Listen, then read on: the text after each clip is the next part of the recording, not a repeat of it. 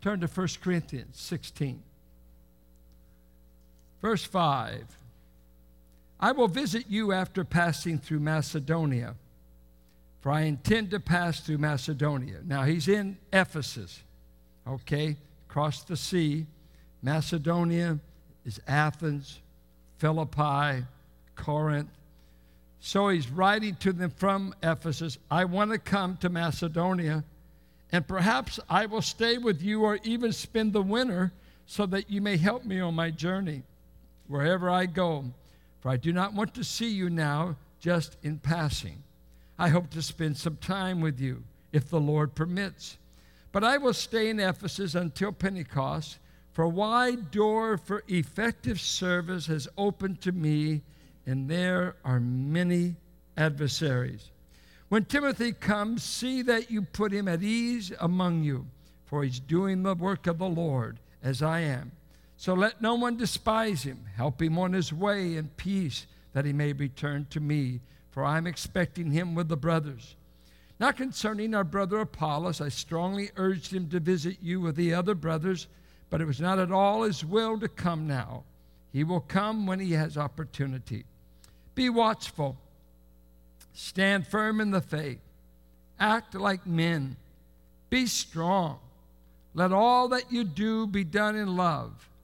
Now I urge you, brothers, you know that the household of Stephanas were the first converts in Achaia, and that they have devoted themselves to the service of the saints. Be subject to such as these, and to every fellow worker and laborer. I rejoice at the coming of Stephanas and Fortunatus and Achaicus, because they have made up for your absence, for they refresh my spirit as well as yours. Give recognition to such men. The churches of Asia send you greetings. Aquila and Priscilla, now they're over in Ephesus. When he first came to Corinth, they housed him, but they also had to go over to Ephesus, and they've got a church in their home. They send you their hearty greetings in the Lord. All the brothers send you greetings. Greet one another with a holy kiss. I, Paul, write this greeting with my own hand. If anyone has no love for the Lord, let him be accursed. Our Lord, come. The grace of the Lord Jesus be with you. My love be with you all in Christ Jesus. Amen. It's amazing that all of the Bible is inspired, and I thought, Lord, you even wanted to write down his closing, seemingly lightweight remarks, and yet God said it's in his word. And I said, you surely don't expect me to preach it. What's there to talk about? I see three things. He mentions his plans, and we'll just mention that briefly in verses 5 through 9, what he'd like to be with them. And he mentions an astounding paradox that we'll look at. But he does three things after his plans. He begins to give a commending word to those people who've had an impact. Commendable words. The second thing, he gives 5 imperatives in the Greek, and the imperative is the command mood. When I command you, I use the imperative. And he gave 5 of those in verse 14. So we'll look at his 5 commands to them. And then, finally, we'll look at his concern. It is a concern, and it is the greatest concern of our lives. And that is the way it closes in verse 22. If you don't love the Lord Jesus, you're under a curse, and you're headed for destruction. And so his commendations, his commands, and his concern. Let's just touch on this epistle. Let me give you a summary. He's written a book to people that in chapter 1, they have fallen in love. Many are beginning to fall in love with philosophy over the cross. In chapter 2, they're impressed with worldly wisdom and not the wisdom of God. There's a segment, there's a party there that's going astray. Chapter 3, they're into party spirit. They're into church politics. Who's the best? Who's the favorite? Into the personality cult. Chapter 4, there's a bunch that are saying, if you know Christ, you ought to be reigning. You ought to be prospering. You ought to have everything going good. And Paul said, in contrast to you, I am suffering. I'm paying an immense price to make the gospel known. This church that he calls the sanctified in chapter 1, verses 2 and 3, is tolerating a man to be living in a sexual relationship with his stepmother in chapter 5. And Paul says, put him out of the church. The church has got to deal with sin. The church is never without sin, but the church must deal with sin. By the way, this is a New Testament church. Would you like to join a Bible church? Go join the church of 1 Corinthians. That's the kind of church we pastor. We deal with immorality. We deal with people following false teachers at times, get into crazy theology. We got some people, if we let, would turn us into a political powerhouse, putting personalities over personalities. Every local church deals with this. A lot of people say, I want to be a Bible church. Well, join 1 Corinthians. Just as Bible as any church you'll ever belong to. Well, they must not have preached the word there. Well, I guess no. I guess the one that planted your church is more informed than the Apostle Paul. People coming out of paganism bring a lot of it with them. The folks that ought to know better are second and third generation Christians. But they don't get better. They tend to get Pharisaical. So we've always got these tensions. We come to chapter 6. They're suing one another. So you wanted to always know who you sat next to. See if you'd see them in court. And they were sleeping with prostitutes. Chapter 7, they don't know what to do with singleness or married life. Chapter 8 through 10, they're fussing over Christian liberty issues. Can I eat this meat? Can I not eat that meat? Chapter 11, they didn't know the role of women in the assembly. Then they go into a discussion of communion. Chapter 12, 13, and 14, there are many exalting gifts above love, and he's trying to balance them. God gave gifts, but the greater controlling motive must be love. Chapter 15, he says, there's some among you denying the resurrection of the dead. That's pretty serious. And he said, I write to inform you, Christ was raised, and if he be not raised, then you're in your sins. So if Christ was raised from the dead, there must be a resurrection for the dead, for he's the sample of it. Chapter 16, he deals with the offering he's taking for the needy saints in Jerusalem. Now he closes out. He said, I want to come and be with you. But I'm delaying my coming to you because I'm in Ephesus. And Timothy will be appointed the pastor at Ephesus. And he said, there are great opportunities for ministry in this city. Acts 19, he's in the middle of the riot when the silversmiths want to kill him because he is removing them, getting them away from Diana, their major goddess in the city. And so they're upset. Chapter 20 of Acts, he addresses the elders of Ephesians for the last time as he goes to Jerusalem, never to come to Ephesus again, but to go to his martyrdom.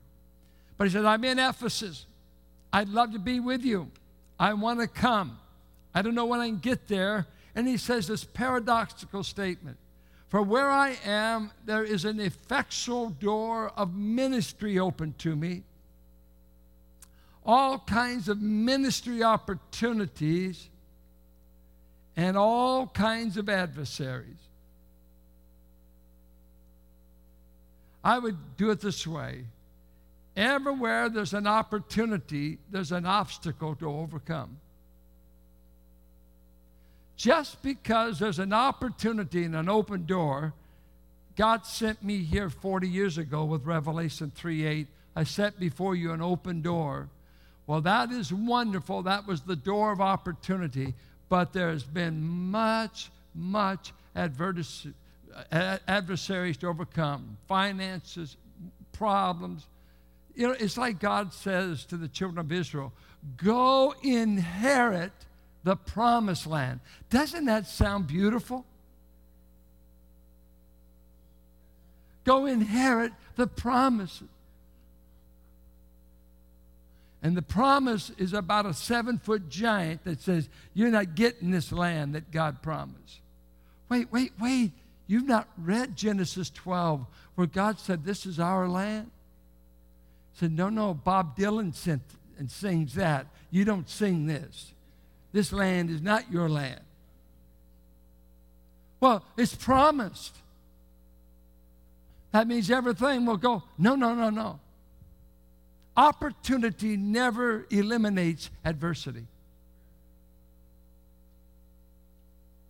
My dad used to tell me as a young boy, he said, if you want to do the will of God, son, the devil's against you before you ever get started.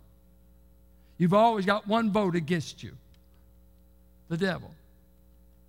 There are many adversaries. And I see some believers are so weak-kneed, if there's a little wind that blows against them, if there's a little bit of, everybody's not quite enthused about what they want to do, if it takes a little stamina, Jim and I used to box a little bit, and my brother Paul wanted to be a boxer. He used to work out in Berkeley. You know what ended his career? Is after they did all this stuff, you have to be able to take a punch. Boom. It's not all, oh man, your form is beautiful. Get in there. Boom. And you're seeing stars. Says, man, I just want to hit a target. I don't want to be a target. A guy told me one time, he says, you're punch drunk right now. Told me his dad as a pastor. And I said, and what does that mean? He said, you've got just a few seconds as a fighter to determine if I go to the mat, guess what? I'm no longer a target. That's what's wonderful about the mat. But if I can withstand this punch, I might still yet win. And you've got about a split second to make that decision. And you're weighing out. Go mat, stand up. Go mat. I mean, you can't even see the opponent. Says, I'm staying in. No, you better go to the mat. Just lay down. And in Christian work, and Paul, the great apostle, I've never done the work of God without the opposition against it. Not everybody is clapping for you because you want to do the will of God. Not everybody just thinks it's wonderful. Well, get over it, soldier. We're soldiers. We're in a battle. We're in a fight for the right. We're in a fight to tell the truth. We're in a fight to live morally. We're in a fight to preach the gospel. It's not for Twinkies. There's opportunity, but there's also adversity. Come on, you want to raise kids in a healthy environment. I think of our police departments and trying to maintain order. I think Richmond had 8 killed last month. There's a gang war going between South Side Richmond and North Richmond. I know those places. I lived in South Side. I competed in track in North Richmond. And everybody wants a safe neighborhood. Man, we've got some men walking the beat, risking their lives to keep it safe. So he says, I want to come to you, but wow, I'm having a great ministry here. God is working, God's doing. And he could have said, and there absolutely are no problems. Hallelujah to the Lamb. No. You know what? I wonder if you're in the will of God, if you don't have any adversities. See, there's 2 groups of people. If you're in the will of God, peace, wonderful peace. Everything is just wonderful. Everybody just likes me because I'm doing the will of God. Paul says, I've got opportunity, and I'm living with adversity. It's a way of life. We rest in Christ. We found peace in Christ. But he said, I'll leave you like sheep among wolves. I'll leave you in a hostile world. They won't applaud you. So he says, pray for me. I want to come to you, but I'm having a ball doing ministry. And he says, I've learned to live with the adversity, but don't be afraid of it when it comes. Now, 3 things he's going to say. I want to tell you some people I commend, and this is what we want to look at. He mentions them by name. He tells you what they did, and you won't be quickly impressed because he doesn't mention anybody super wealthy or a great inventor, or doesn't mention anybody with a PhD. But these are the people that God wanted in his sacred record. And he tells you what they did, and then he says, and this is the way I want you to treat them. This is the way they ought to be acknowledged among you. So he first of all mentions Pastor Timothy, the man that was getting beat up and didn't like it too much at Ephesus. Who are they? Timothy, what does he do? He said in verse 10, put him at ease among you, and that really means don't let him be afraid when he comes among you. I'm inclined to think that's why Apollos didn't want to come. There was so much rancor and so much confusion going on in this church. Who would want to visit? But Timothy, he said, if he comes as my representative, don't let him be afraid, for he's doing the work of the Lord as I am. Don't let anyone despise him. Help him on his way. All he mentions, all he's doing, he's just doing the work of the Lord. Could someone say that about you? Whatever that is. Are you doing any aspect of the work of the Lord? Are you just used to warming a pew? And most pew warmers, what bothers me about pew warmers, they are usually the biggest critics. Because, I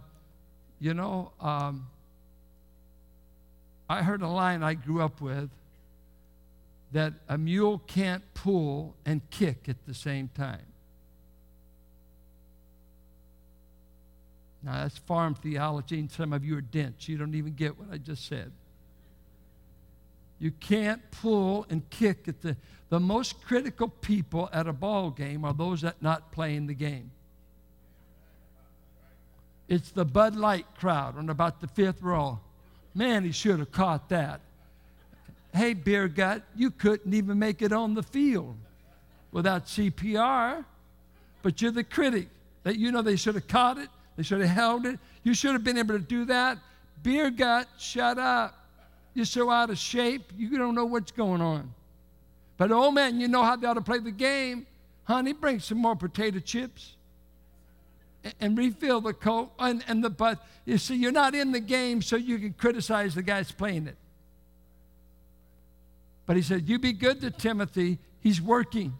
He's doing something for God, just like I am. Be good to him. Now, what a way to get recorded for 2,000 years by name in the list, in the Bible. All you did is, I'm just working for the Lord. Didn't say how great he was, how outstanding. Are you working for the Lord? If you are to be commended. That's wonderful. Don't ever quit working for the Lord. Not until you see him face to face. Then he goes down and mentions Apollos doesn't feel led to come right then. And I don't blame you, Apollos. I wouldn't either. Then he goes down and he mentions Stephanas. He baptized Stephanas, he said in chapter 1. And he was one of the first converts. And he says, he and his household have done something. The old King James said they addicted themselves to the service of the saints. Here ESV says devoted themselves to the service of the saints. And the word there for devote, let me get it just right for you. It means they had appointed themselves to do work, but it was not an official appointment. In other words, they weren't an officer in the church, deacon, elder. It seems to be they saw the work that needed to be done. And remember, they're meeting in house churches. And a house church, a large church would be 50 people. See, we would know if you were a worker in this church if there's only 50 of us. See, some folks say, oh, I like a small church. Oh, I grew up in them. And we knew everybody that was a sluggard and everybody that was a worker. Because we were so small. What's nice when you get big, nobody knows what you're doing. And bigger churches attract all kinds of people that just want to drop out. Because, man, they got so much money. If they built this building, they must be loaded. They got so much stuff going, they even give you a donut. This place is booming. They're busting. You have no idea how much help we need to keep this thing going. Children's ministry alone, we can consume 20 of you today and put you to work. Just today. if you wanted to go to work. But many people are drawn to a larger ministry because you just sit back and wait till the millennium, and they'll never know. Well, boy, that'd be the wrong reason to want to belong to it. There's plenty of work to do if you want to do it. I think of the Wongs, Ed and Bernie. Here they, over there in San Francisco for years, and when they came to us, they weren't in the youth department. He had retired, but I see some people never get engaged. It just seemed like within a year, their hands were in so many ministering, doing this, doing that. They just found their way. We're not here to stare. We're here to serve. What a great commendation of any of you. If you're serving in God's church, God recognizes it. And he said, if you're like Stephanus, they saw something that needed to be done and weren't asked to do it. They just took it up and they got addicted. They devoted themselves to meeting the needs of the saints. What a beautiful commendation. And then he said, when Stephanus went over to Ephesus with Fortunatus and Achaicus, they came to see Paul, and I love this. They refreshed my spirit. And here's the word. Listen, see if you can get it. They brought me an anapazo. And ana is an intensifying preposition. They intensified my pause. Anapazo. It was the word Jesus said, take my yoke and I'll give you rest. And the idea is they were refreshing. Do you have any saints in your life that are refreshing? That you were going through hard times, you'd want them to pay you a visit? Well, this is what these men, he said, they were saint refreshers. They could just refresh you in the Lord. You know what? You ought to ask God, help me to refresh people that are facing the adversary and doing the work of God. Could I be a saint refresher? I just love it. He said Titus did this for him in 2 Corinthians 7. To be a disciple. I would love it to be said, I refreshed the Apostle Paul. I wasn't an apostle. It doesn't say these men were elders or deacons. It said they were known for what they did. They were addicted to ministry to the saints, and their impact on the apostle is they gave me a pause to refresh. I was able to rest from all the tensions at Ephesus when they were with me. In the early days of the church, like any pastor, I look forward anytime anyone to call me and go to lunch. I thought, hallelujah, they want to feed me. It didn't take long to find out they didn't want to feed me many times as much as they wanted to tell me how to run the church. They weren't taking me out to say, Pastor, you're doing a good job, preach the word. I said, I don't like this, and I don't like that. And you ought to, if you're really a man of God, you'd see we need this. And I just wanted to say, take your hamburger right back. I need refreshment, and all you want to tell me is more work to do that you're unwilling to do. Because my favorite reply was, you know what? If God made you see that, maybe he's speaking to you to do it. And they say, I got to hurry. I have an appointment. Yeah, I used to have people always tell me, you need a youth group before we had youth groups. I had a man tell me one time, he said, once you get a youth group in this church, I'll come back. I love your preaching, but if you don't have a youth group, I can't come. I said, would you like to help us start one? Oh, no, you get one going, I'll be back. Guess what? We got one going. He came back, and he stayed 30 years.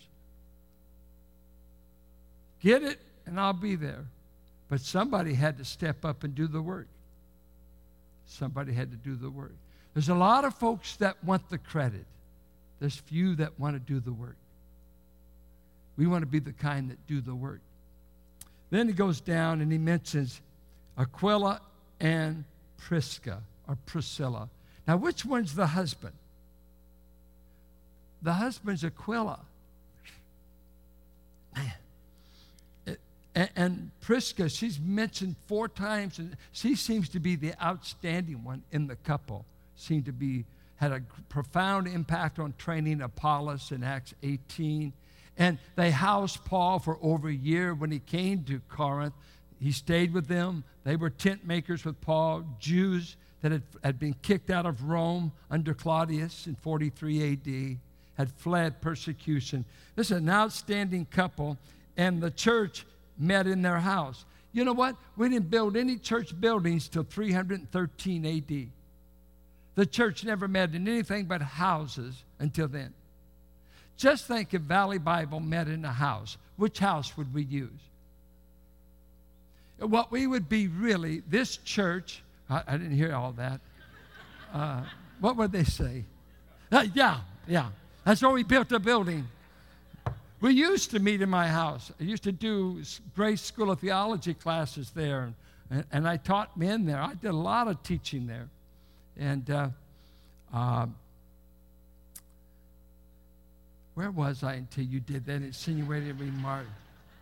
That means this church would basically be broken up into about 15 to 20 smaller churches. And that you'd have an elder over every little group. And there's something about it that if you still pay me good, I like the idea. You didn't get that. The bigger we've got, the better you treat me. But you know what? I used to feel weird. I was in love with this church in a special way until we started running over 250. Since then, I can't stand any of you. Not really. No. You know what it was? I get my arms around the church. I knew everybody. I knew how they got saved. I knew their biography. Many times I led them to the Lord. It was so exciting. And then we just kept growing. And then as you keep growing, pretty soon I'm preaching to a sea of strangers that love the Lord, who come, and my role has changed. I used to think I had to know everybody. Now, when I see you, I just say, hi, bro, hi, sis. Don't ask me to give me your name. You're a bro or a sis. How are you doing? See, and it's really 1,000 miles from New Testament church, where everybody knew everybody, where there's one another's, when there's body life. Oh, we know the needs. We don't have to wait for the bulletin to tell us a brother's in need. We're only 50 of us. And I wouldn't be all of a sudden getting somebody, well, boy, we got some of our folks in this. Did you know that? No, there's just 50 of us. We would all know it. See, there's strengths, but many times churches are small and still not having that quality of fellowship. So here we go. This church was in their home. He says, I want you to do 5 things. 5 things. These are his commands. Verse 14. 5 of them. Get it. Right there. Start with verse 13. Be watchful. It's a command. Be on your guard. And he said this about many things. Be on your guard in prayer. He used it that way. This is the word he said. Could you not watch with me 1 hour at Gethsemane? Be watching for the coming of the Son of Man, Matthew 24. Be on your guard. Satan is going about as a roaring lion, seeking someone. Wake up mentally. Act like you're on the wall and that you're awake and not asleep. 2, stand firm in the faith. And it literally means be established. Put your feet down. Don't yield to all the winds and the opposition. Take your stand on the truth in the faith. Do you know the faith? And he said in Ephesians 4, mature saints who have been equipped by pastor, teachers, and evangelists, and apostles and prophets, they become mature enough that the winds of doctrine that are blowing through the church world will not move them, for they have built upon a rock. Be established. Don't run. Take your stand. He goes on to say, act like men. Now, he's not telling women to act, like men. And that this was a word that was used, play the man, be courageous, act in a manly and courageous way. Aristotle said it was the difference between fear and confidence. It was used in the papyri writings in Greek. One man said it this way, therefore, this is papyri, therefore do not be faint-hearted, but be courageous as a man. He's saying, be courageous. This church was going to suffer. All the churches were suffering. I never forget a line that Alexander Solzhenitsyn said. One only need to read history to know that the loss of courage has always signaled the end. Once you lose your courage, it's over.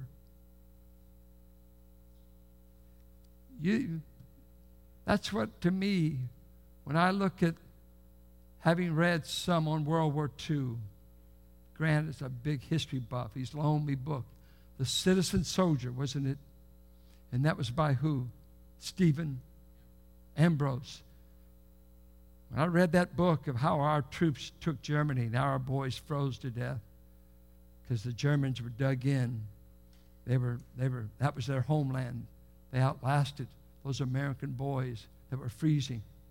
When you read about war, when you read about athletics, that what happens during a halftime when your team is taking a beating the first half, that coach has to have the ability to infuse courage in those people. That's what I think exhorters are about. Can you infuse me with courage? I got a wife as quiet and precious and as calm as she is.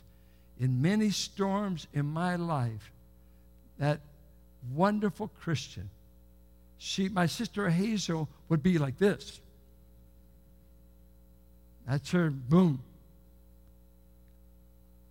When I had these back surgeries, I thought I was going to resign this church because my health couldn't keep it up. I was feeling bad. I was worried about finances. I was worried about retiring. Will we have enough money to live on?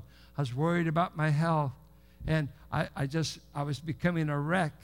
I was home 8 weeks, and for an extrovert just to stare at walls, I was becoming more and more depressed. And I never forget one day her just coming to me. She said, listen to me. Listen to me. Our God has brought us this far. Our God has kept every promise.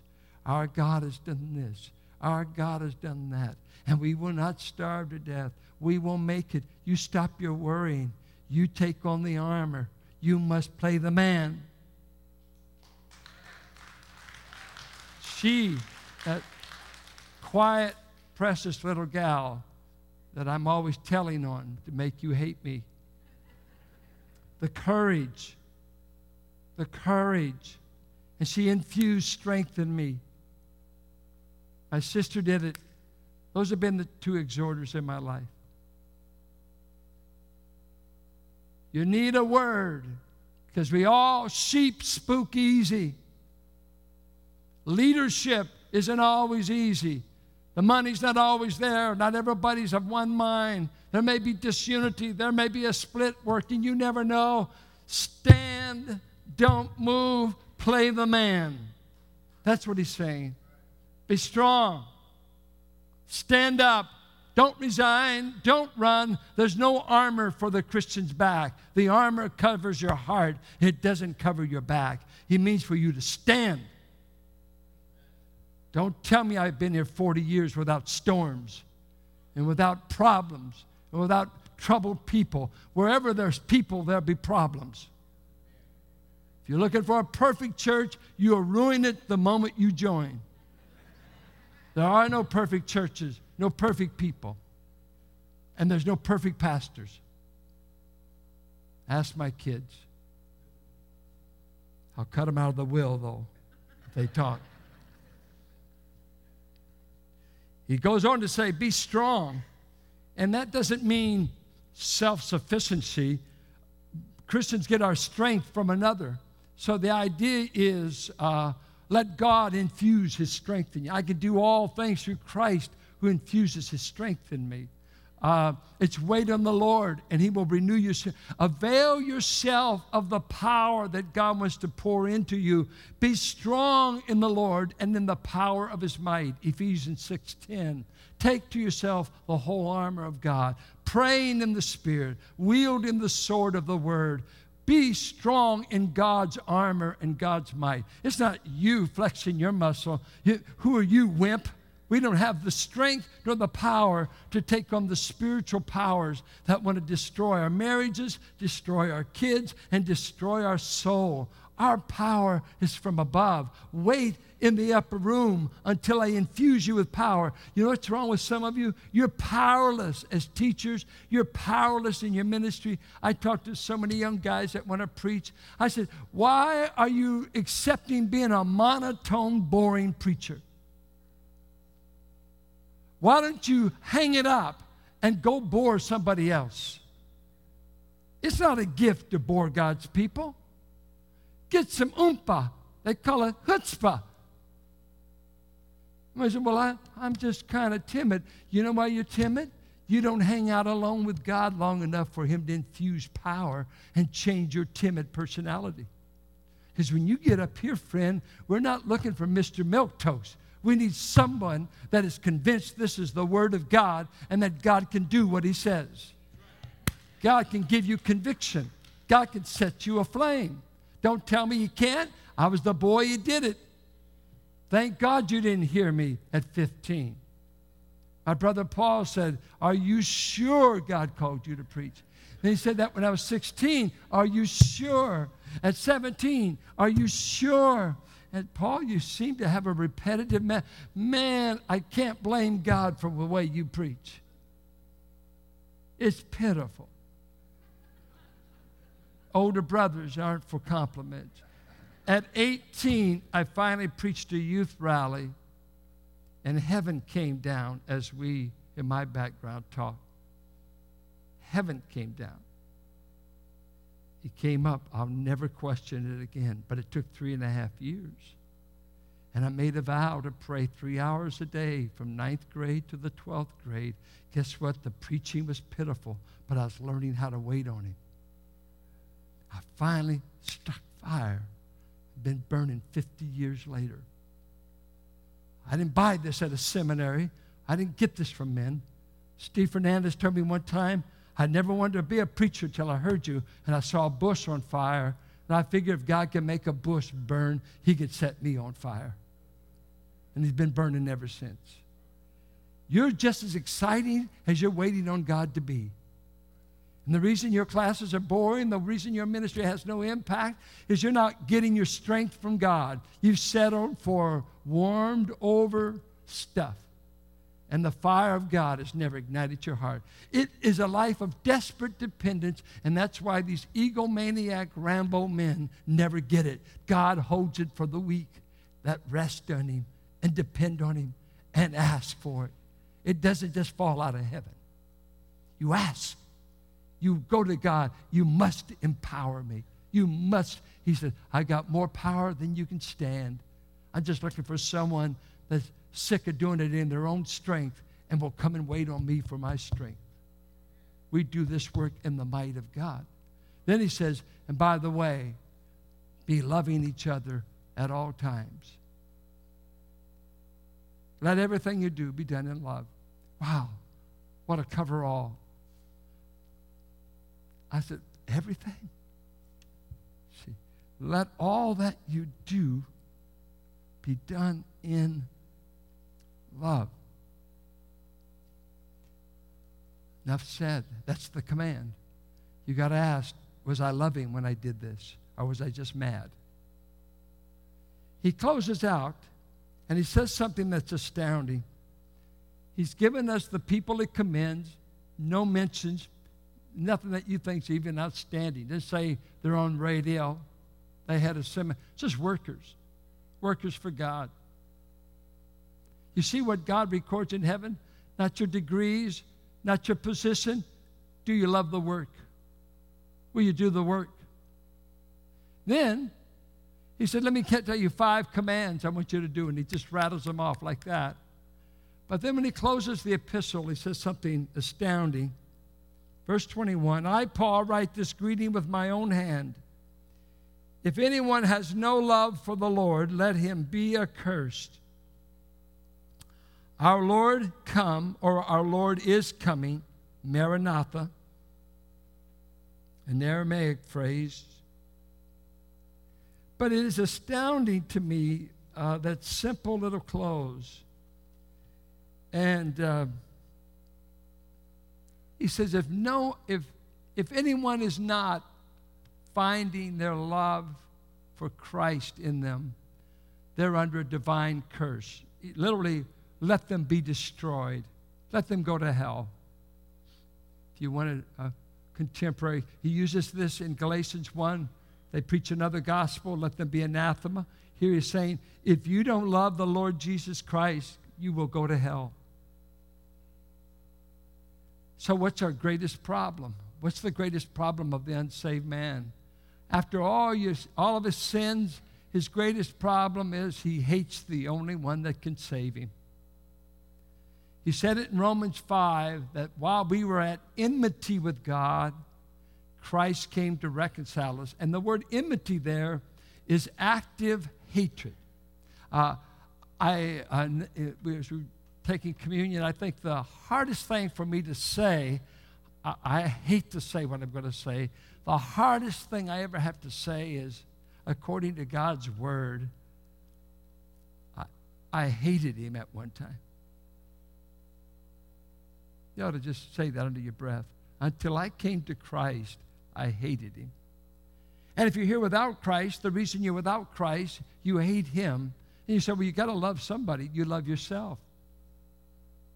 Man is vying to be his own God. That's the whole warfare. Is it this God you serve, obey, and love? Or is it this God that does his desires, whatever I want to do?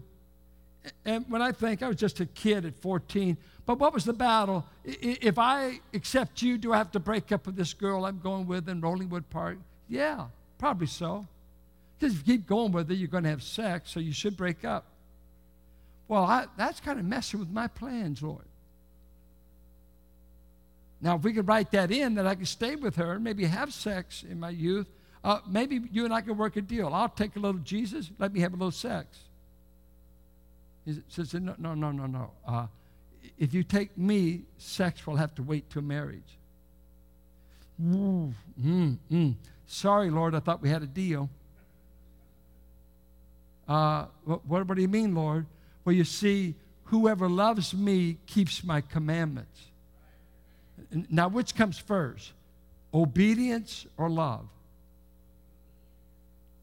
See, and you see in the book of John, he's all the time saying, if you love me, keep my commandments. If you love me, I wouldn't even say, I'll be touched in the service. He said, after all the emotion, if you love me, obey me. Well, see, I never did love him. When did any of you start obeying? That's when you started loving. Back and said, I've always loved Jesus. No, you haven't. You're sentimental. Jesus was nice. Jesus was this. I've always heard this. When did you start obeying Jesus? That's the only way he says, I know that you love me, is you'll do what I tell you. Love, obedience, they're both sides to each a different side of the coin. Love for God is obeying him. And what is man's great problem? He loves pleasure. He said this. He loves money. He loves sex. He loves himself. He loves popularity. He's got 1,000 things he loves that he bows to, but says, where am I in the lineup? You're way back here. And when I'm old and gray and there's not enough in me to party at night, I might look you up. If any man does not love the Lord Jesus Christ, you are under a curse and you're headed for hell. And you will die without Christ. For the greatest insult of all history is that the clay can say, I don't love the potter, and that we think we could tell the creator, potter God, you can take it or leave it. You do it my way or no way. And you said, you're the clay, I'm the potter. You're the created thing, I'm the creator. When will you yield your will to me? When does that happen? And then I think there's a scary thing. That's the unbelief that we came out of. I think something that scares me is at times believers fall out of love with God. At least Ephesus did. The church he's writing from, where Timothy will pastor. Ephesus, man, you're a hard-working bunch. You hate false doctrine, and you're working yourself to death over there. I've only got one thing against you. Why have you fallen out of love with me? You don't love me like you did at the beginning. Our love is cooled off. Why? And matter of fact, he doesn't leave it at a why. He said, unless you repent and unless you do your first deeds over, which I would take I was at a wedding last night, and, being older and realistic, I think, oh, kids, enjoy the honeymoon. It will last 2 days. And then it will be conflict resolution. And enjoy it. She was a beautiful bride. But Carol and I are so unimpressed with these beautiful weddings that end in divorce. All this money as a down payment for a divorce. One cousin's getting married, another cousin's whether that's getting a divorce. And this one here that's getting the divorce, Carolyn said it was the most spectacular wedding she thinks she's ever been to. It was off the chart, a wealthy family. It was just, well, surely that'd keep them in love. Had nothing to do with it. By the time the cake was eaten, they would find something to fight about. You see, you could still be married and not be in love. I got a good wife. Are you crazy about her? No, I'm crazy for having her. Crazy. Da, da, da, da. Yeah. Just because you say you're married doesn't mean you're in love. I know a Christian worker recently that this was the word the wife said when she filed for divorce. I still love you, but I'm just not in love with you. I respect your character. You've not done me wrong. You've not had an affair. You've been a great dad. But I'm just not in love. The romanticism isn't there, and the thrill isn't there. The thrill is gone. Sing it, BB. The thrill is gone. The romance has become a rut. I'm married. I had family members. He had his bed. She had her bed. Separate bedrooms. And it was just platonic for 25 years. But they were married. But it would be a tragic use of words to say happily. Instead of happily married, it was miserably stuck. And guess what? Jude said, keep yourselves in the love of God by praying, by looking for his coming, by pulling men and women out of the fire of destruction, and by building yourselves up in your most holy faith. Did you know? Hear me well. Hear me. Why would I lie to you? You've got to fight to stay in love with the only one worth your love, Christ. It's a fight. Because there's 1,000 suitors for your affection. TV wants your time, and you can watch the TV and say, I don't read through the Bible every year, but I watch 3 hours of TV every night. Guess what you love the most? You love what you do. And one of the hard things about staying in church, I've seen people, they've been Christians so long in name, but have had so little joy. Life has hit them, disappointments maybe, whatever, and the joy has all gone out. And did you know God gets no glory from you until He fills you with joy and love for Him, that you have an emotion about God? See, you can say this, would you recommend God? You know, it'd be nice to try out God. He's got some wonderful attributes, and I think He's really God. Well, yeah. What else? And I'm bored to death with Him right now. I haven't known the emotion of joy about Him in so long. I haven't been on my knees for so long and need a handkerchief because my heart was melted as I thought of how He pursued me in time and has loved me. You say, I'm not emotional. I'm just right. I'm on the doctrinal side. Oh, bull. Jonathan Edwards would say it.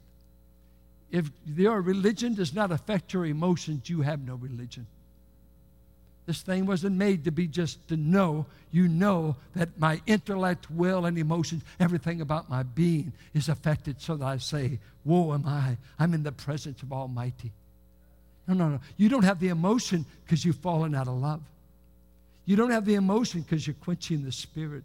You don't have the emotion because you have backslidden heart. You're wayward. You need to seek Him. Give me the first love again. I want to love you like I did when I was basking in the forgiveness of my sins and the hope of heaven, and I couldn't believe that I was in the family of God.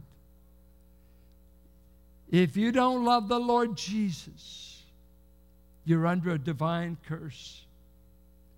Ephesus was removed as a church because they must have never gotten back to the first love.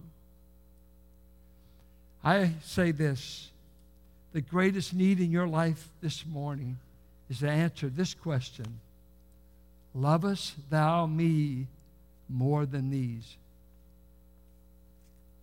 He said that to a fallen would-be apostle. Some of you folks don't know what to do with fallen preachers. Well, you ought to read John 21 and see what Jesus did with one. He got him out, fixed him some fish next to a lake. And this was the man that the last time he'd seen him wept bitterly in the night because he denied his Lord 3 times. And Jesus looks him up in the Lake of Galilee. He went back to his old trade. He's back to fishing again. He gave up going to the upper room. There's no future for me. And the Lord got him on the side of that lake. He said, I want to talk to you, Peter. The last time we were talking, you were telling me how loyal you would be, and you've messed up miserably. I want to ask you some questions. Number 1, do you love me? Yes, I do, Lord. Well, feed my sheep. Whew, got past that. Good. Anything else, Lord? Yeah, do you love me? Lord, I just said you didn't do that. I said, feed my sheep. All right, Lord, you got me. Whew. It's over. No. One more time. Peter, do you even have the affections you claim? I've been asking you agape. You've been answering phileo. Do you even have a friendship love for me? If you do, take care of my lambs. At this, he said, Lord, only you know. I can't even answer you anymore. Right now, Jesus is asking you, right where you are, every one of you, do you love me? Do you love me? Search your heart. Is there anything between you and I? Are there any rivals getting your time and affection? And I'm really standing in line, or am I first? Are you saying, I love you, and whatever you want me to do, whatever the assignment, feed your sheep, take care of your lambs. I love you unless you say I don't, because you're God. I've been wrong before. You know what I have to say? It's hard for me, and I don't want you to pick this up from me, but I confess a fault. I'm many times hesitant to tell the Lord I love him because of the Peter story. I don't want it to be braggadocious, arrogant. I'm at the place, I love you because I can't help myself. Even on my worst day, you are God. You're wonderful. But I cannot pledge perfection. I cannot pledge. It's your love that really matters. But Lord, I can't help myself. I've been conquered. I'm not great because I love you. I just can't help myself. I don't know what you call it, Lord. Whatever you call it, I want you. Do you love me? Get to him, because until you start loving Christ, you abide under a divine curse.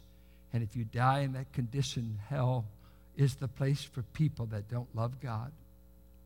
And heaven will be the eternal singing and praising of people that love Jesus and won't ever let him forget it for eternity. Father, may at the end of the day, when the epitaph is carved out for our life and our family comes to say goodbye, I'm not looking for them to put Dr. Phil Howard. I'm not looking for them to put founder of Valley Bible Church. I would that it would say a man who loved Jesus Christ more than anything else. If it could only be that, that would be enough. That would be enough. We ask that you'd work in the hearts of your people. Deliver us from our backslidings. Deliver us from our worldliness where we love things more than you, that we lose our focus. And all of a sudden, we're loving the world. We're giving our time, our body, our thoughts to everything about this world. Love us, thou me, more than these. Let it ring through our heart and let us weigh, is there anything that has replaced our love for Christ? Oh, we'll keep him on the list, Lord. I just move him down to 5th place or 3rd place. It's just keeping him 1st place. May the Spirit of God search our heart and let us realize maybe the reason I'm not serving, the reason I'm not having joy, the reason I feel like I'm straying, unfocused, is I've fallen out of love with my shepherd, Savior, just like Ephesus, just like a million others.